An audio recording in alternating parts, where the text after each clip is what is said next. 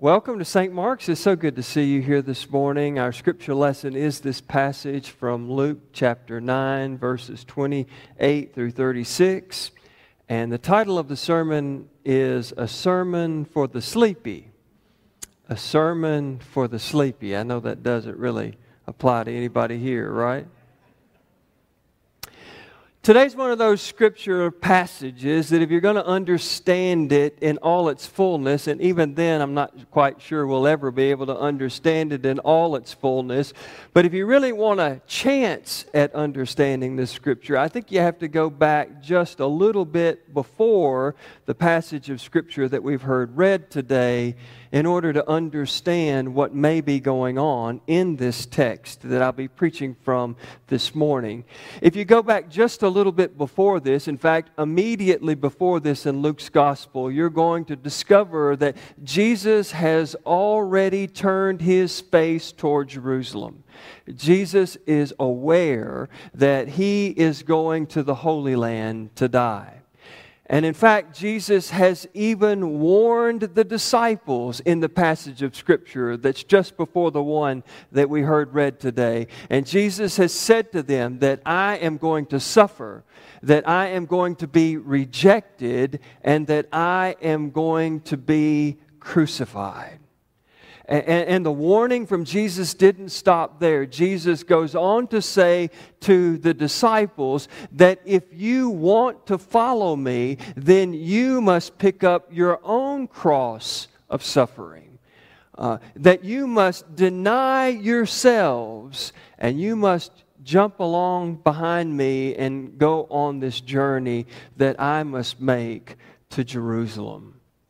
And we get this clear sense that even though Jesus has said these things to them, that the disciples remain confused. They remain clueless. They really don't understand what it is that Jesus is asking them to do. And the reason why I believe that the disciples were clueless, the reason why I believe that the disciples were confused, that they did not understand, is not only because of what is said in Luke's Gospel, but also because of what's not said in Luke's Gospel. And I want to pick up on what's not said first, because everything that I just told you about, Jesus saying that he had to suffer and be rejected and be crucified, Jesus saying that if you want to follow me, you must pick up your cross and deny yourself and follow me. All of that stuff was said right before our passage of Scripture today. And so our Scripture today opened up with Luke saying that it had been about 8 days. And apparently, if between those 8 days of when Jesus talking about suffering and rejection and crucifixion and picking up your own cross and denying yourself, the disciples had not said a word. If they did say a word, then Luke doesn't account for it here in his gospel. But there's no sense in which the disciples said, Jesus, we're with you. Or Jesus, we completely understand what you're going through. Or Jesus, wherever you go, we'll go too. There is absolutely no indication in Luke's gospel between what Jesus had just told them and what happens in our passage of Scripture today that the disciples had had any conversation. And I want to suggest to you that maybe that's because they were confused. Maybe that's because they were clueless. Maybe that's because they didn't understand. Well, you might say, Tommy, you're reading too much into the text. You're drawing a conclusion that really you can't draw from that. So let's focus on what is said in the Gospel of Luke and see if that gives us some insight into the confusion, into the cluelessness, into the lack of understanding of these disciples. It is right after our passage of Scripture today, still in chapter 9, that Jesus for a second time predicts his death, predicts rejection, predicts suffering. And in that second prediction, Luke decides to give us an editorial comment. Luke says that the disciples still could not grasp who Jesus was and what Jesus was about. They could not perceive it. In fact, Luke says that they're afraid to even talk to Jesus about what is happening. It is clear then in Luke's mind that these disciples were clueless. They were confused. They lacked understanding. And if that's not enough for you to believe their cluelessness, then think about something else that Luke tells us about. Jesus goes on and on again talking about the importance of sacrifice, the importance of humility. And just in a few chapters, we're going to see two of the three disciples that are with Jesus on the mountain when He's transfigured, arguing about who's the greatest, about who's going to be able to sit at the right hand of Jesus in His messianic kingdom. They've heard all of this talk about being humble. They've heard all of this talk about sacrificing themselves, and yet now they're arguing about which one is the best. They're full of pride. These disciples are clueless. They don't understand. And even though Luke himself doesn't talk about it in his gospel, the other gospels even describe the third disciple that's on the mountain with Jesus when He's transfigured, Peter, and how Jesus is teaching them what Messiahship in His way of thinking and in God's way of thinking is. And then Peter rebukes Jesus. And Jesus has to say to Peter, "Get behind me, Satan, because you don't know what you're talking about." So it's important for us to see that these disciples lack understanding, that they're confused and they're clueless. And it had to be frustrating to Jesus. And I find myself wondering, even though it's not described in any of the Gospels, I find myself wondering, might Jesus in this moment have been tempted by Satan, just like He'd been tempted by Satan in the wilderness after His baptism. When He's got all of these people that He's called to be His closest disciples, His very best and brightest students, and they still don't get it. They're still confused, and they're still clueless. You have to wonder if in the back of His mind, Jesus hears the voice of Satan saying, "You know what? These hand-picked disciples of yours, these boys that you thought would be the best and the brightest and able to receive the word that you have for them and able to go out into the community and share what you came to share, well, they're just not getting it. Maybe you're not as good a teacher as you think you are, Jesus. Maybe you should just focus instead of this kingdom of God business that you're talking about so much. Why don't you establish your earthly kingdom? And if you establish an earthly kingdom, maybe then will these confused, clueless disciples begin to embrace and believe what you're saying." I say all of that because I think that might be the clue as to why the transfiguration takes place in the first place. It's just a hunch, but maybe the reason why the transfiguration took place is because God looked down from heaven on what was happening below on earth, and God realized that the disciples were still clueless and still confused, and they did not understand.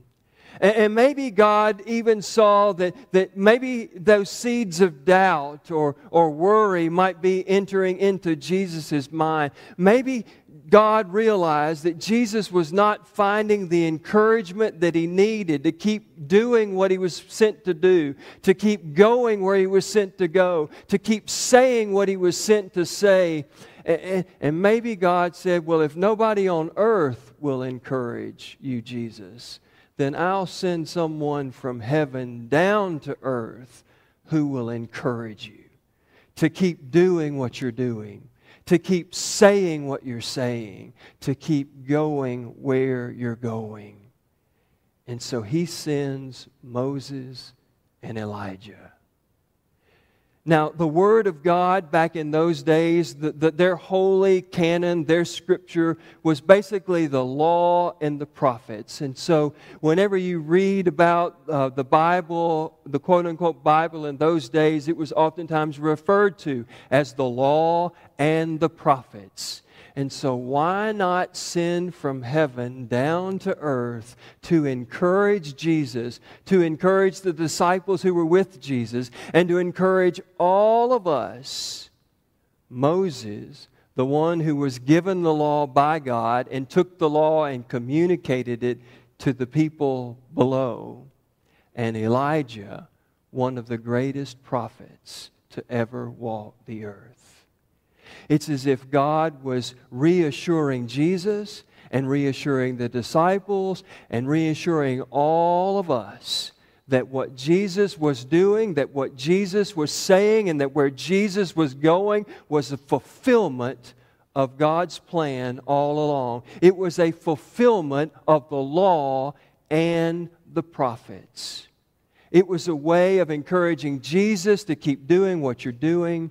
And it was a way to help the disciples to begin to break free from the confusion and the cluelessness that they were experiencing. As I read this scripture, though, I have just a few questions that I spent more than a little bit of time thinking about this past week. The first question is, how could you be asleep or at the point of sleep when you're witnessing what those three disciples witnessed on that mountain that day? How in the world could you be asleep? I don't understand it. How could they have almost missed God's glory because they're drowsy? And see, some translations say that they'd actually been asleep. Other translations of Scripture say that they were just at the point of sleep. But to see these three, Jesus, Elijah, Moses, in dazzling white, other gospel accounts say that their faces shone like lightning. Now, lightning is one of the most powerful forces on earth. Like one bolt of lightning has as much as 1 trillion watts of electricity. How in the world could you possibly go to sleep during something like that? And then I think about how you and I have experienced some of the things that we've experienced. How we have been surrounded by God's glory, and yet we've missed it. We've missed it because we were drowsy.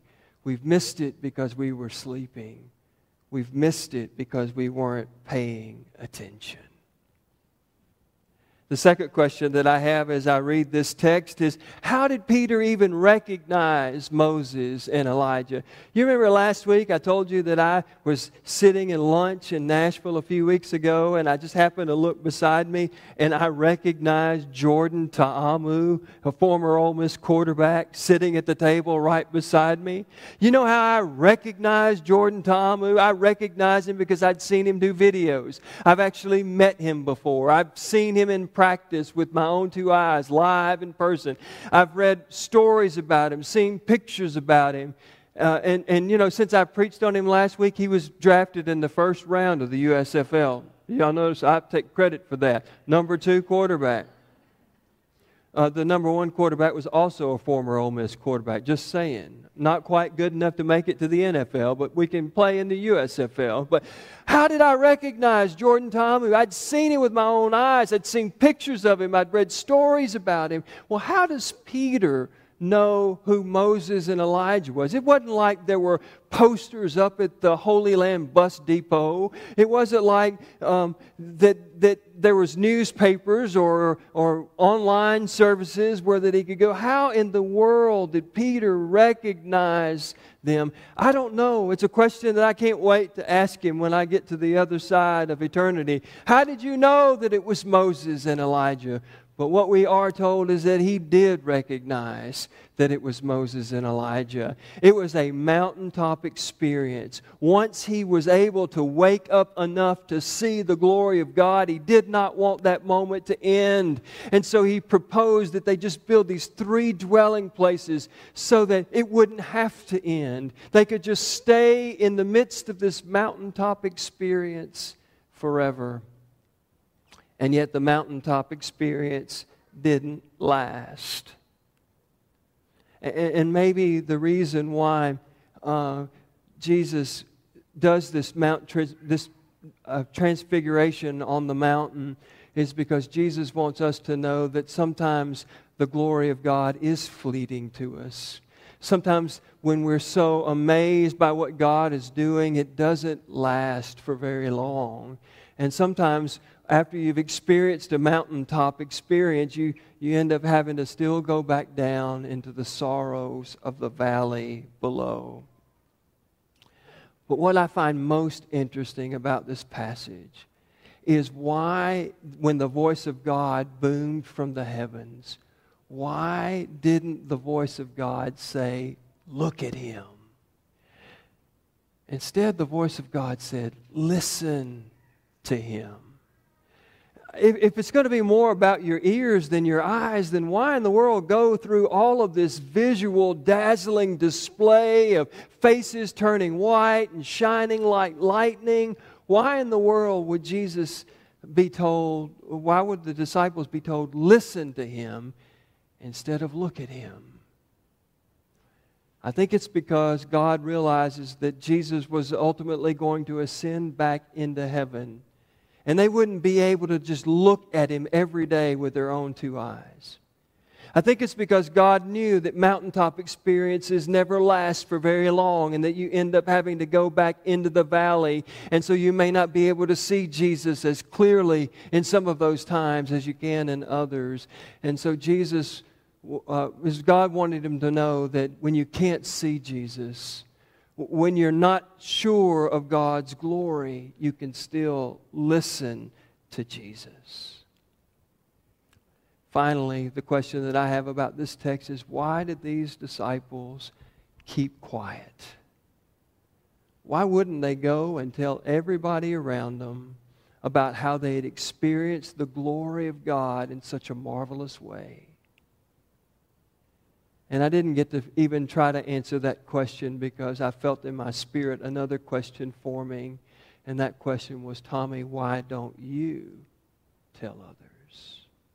Why have you remained silent?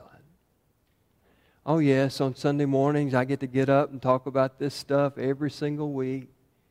But Monday through Saturday, God presents opportunities into my path, and I'm ashamed to admit the number of times that I either am asleep to it, or I either recognize it as an opportunity and I still choose to remain silent. You see, I think our transfiguration story is really meant to encourage us